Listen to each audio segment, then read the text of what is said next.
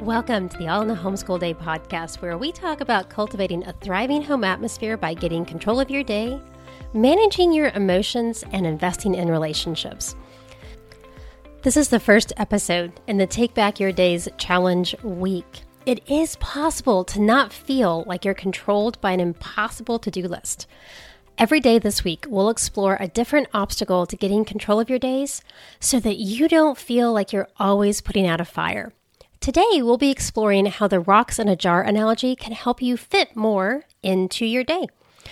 I'll be talking about the daily ATM. If you have not downloaded this yet, you can do so at triumphantlearning.com/takeback. We'll be talking more about it in a little bit, but I wanted to make sure to give you that link so that you can get your own copy. A common struggle that many homeschool parents have is feeling like their job is never done. I've heard comments like, "My biggest struggle is surviving the day-to-day stuff. I feel like once the school have-tos are done, I'm in a race just to get life tasks done. I'm struggling to keep the household running smoothly. Things like meals, cleaning, shopping. Or I don't have a clear picture in my mind of all the things that need to be completed." Have you had those thoughts? We have a lot of demands on our time, so how can we get it all done? I like to think about the rocks in the jar analogy.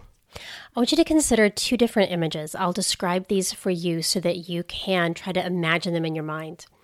So imagine taking a mason jar, and we're going to fill it about halfway full with sand. Then we're going to put some smaller rocks like pebbles on top. Then we'll put a few more larger rocks. And then we have 3 big rocks. And when we try to put those in the jar, everything doesn't fit. We couldn't close the lid if we wanted to. It kind of follows Parkinson's law that says that work expands to fill the time allotted to it. What we put in there first is going to determine how much we can put in. If we don't have our priorities right, we won't be able to fit it all in. So set that jar aside for a second and imagine in your mind a different jar. We're going to take a different approach, and this time, place those big rocks in first. And then we're going to put in the smaller rocks. Finally, we'll pour the sand in. Everything fits. You could even pour water into the jar and it would fit. I want to point out, we've used the exact same amount of rocks and sand in both jars. How is it that everything fits into one jar but not the other? Well, the difference is that when we have the proper importance on everything, we can actually get more done. It seems counterintuitive, but it really works. This analogy can be a great visual to help us as we think about our days. When we're intentional to put the most important things first, we actually have room for a lot more. We can accomplish more and do more that's important to us. I actually have this jar, and I keep it on my desk. And I keep it with the sand in first so that the big rocks are sticking out the top as a reminder to me that I need to honor my priorities. I want to remember this principle as I think about how to fill my days. So that's a great analogy. That's some great theory, but let's get practical because I know you guys do not want to hear about theory without having something you can actually do to apply it in your life. So let's talk about 2 simple steps that you can take to apply this principle. So the first step is to identify your priorities. What are your big rocks? What's important to you? Consider this question. At the end of the day, if you could only accomplish one thing, what would it be? You might want to think about what's important to you and to your family, what values you want to uphold or what activities you want to invest your time in. Maybe what relationships are important to you or how you want to spend your time. This one was a kicker for me. How do I want people to remember me? What do I want them to say at my funeral?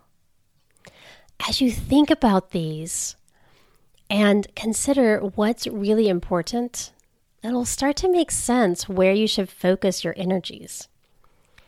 You may want to do a values analysis in order to identify what's really important to you. If you've not taken time to do this, I'll leave a link in the show notes of where you can download the a values worksheet. And then based on your answers to these questions, to your ponderings here, choose 2 or 3 priorities that will be your big rocks.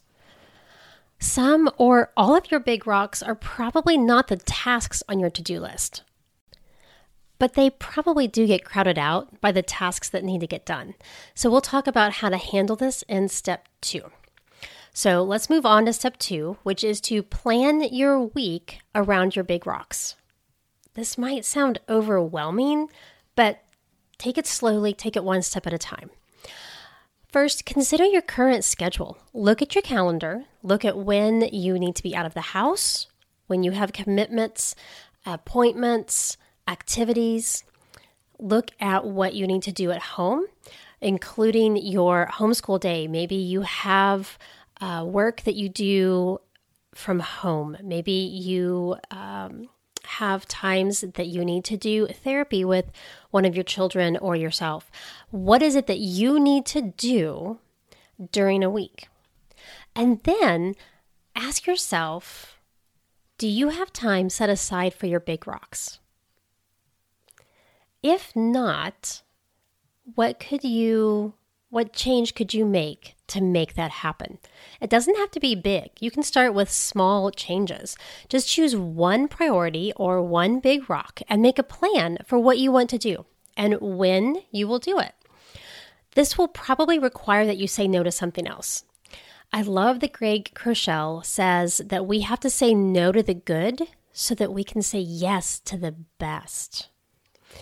To give you a practical example of how I apply this principle, my priorities right now are relationships with my husband and children and my health. So when push comes to shove and something has to give because the day has gone haywire, these are the 2 things that will take precedence. And I can tell when I let my focus drift away from these priorities, everything else about my days feels off. So some things that I have done is we have time on the calendar of when we're having dinner together as a family. This was not as big of a deal when my daughters were younger. It's become a much more important aspect as they have gotten older. They're scheduling their own activities. My daughters right now are teenagers, and one of them can drive herself, so she pretty much schedules her own day. But my husband's finding this very helpful too, because he can look at the calendar and know when we're having dinner, what time we're anticipating having dinner, and he can do his best to be home. When we schedule it, we may change it as needs arise, but when we schedule it, we can all know what to expect. We also have our weekly family game night on the calendar. That way we all remember what is happening and what's going on. We can all know that that's something important because we actually placed it on the calendar. I've also put something else on my calendar. My oldest daughter is doing dual enrollment this year, and so my time with her is less than it was. She is now spending half of her day in a school setting doing her dual enrollment class, and I know that next year she's going to be off in college. So I really want to maximize the time that I have with her during this school year. But it was kind of hard because I have things I need to get done in the morning whenever she's home. She also needs to do some school work that she's still doing for our homeschool. And we had to stop and think, how are we going to focus our time and be intentional with this? So we've decided on a half-hour time where she's eating lunch right before she goes off to her dual enrollment class. And I have that blocked off every day that she's going to be home. I sit with her. I actually don't eat lunch with her because it's a little earlier than I want to eat right now, and I eat with my other daughter in the afternoon. But I sit with her and talk with her. I hear what's on her heart. And it's just a time for us to connect. And she knows that I've blocked it off. I very, very rarely will schedule anything during that time. There may be a last minute doctor's appointment that's the only time that we can get. I will let that take precedence. There are occasionally times that I will have a work meeting that I need to schedule, and that's the only time that we can fit it in. But before I actually schedule it, I ask her, can we shift our time a little bit this day? So I would say 95% of the time, I have that half hour with her blocked off, and I will not schedule anything in there. So that is one way that I use this analogy to help me plan my week. I know that that's really important to me to spend time with her. That is one of my big rocks. And so I have that scheduled on the calendar. Another way that I use this analogy is just as we're going through the week, I may recognize at times that one of my big rocks needs more attention and more of my focus than I have allowed for it during the week, and that's okay. So for example, we had a really busy week. I knew that we needed to slow down, and I knew that I had to shift my focus for the day. My daughter was actually rearranging a couple of rooms as she was preparing for the new school year and how she wanted to work on her creative projects, her sewing and her art. And so she was moving a lot of things around. The project was just so big for her, and she needed my help to keep moving forward. She needed me to be up there and say, okay, what are we going to do next? How can I help you with this? Where can I put this? She needed me to be mom and just be there and available to her. Well, I had a meeting scheduled with my boss that day. I have a contract job that I do, and we had planned to meet, and I texted him and I said, hey, can we postpone this? Because I really feel the need to be mom. I need to be available to my daughter. And thankfully, he and the entire company have a real focus on supporting families, supporting your life so that you are more productive. When they recognize that when we're taking care of what's important to us, that we can then focus our energies on the job ahead. And he said, no problem. There's nothing pressing we need to talk about this week. Let's just meet next week.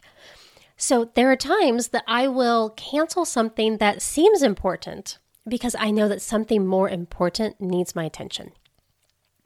So your challenge for today is to identify at least one big rock in your life. You may know right away what is important to you, and you can identify your big rocks, but if you don't, that's okay. You might want to do the core values exercise to help you identify your priorities. If you're still unsure of how to identify your priorities and have questions, I've got you covered. In tomorrow's episode, we'll dive deeper into how to know your priorities so you can define your big rocks.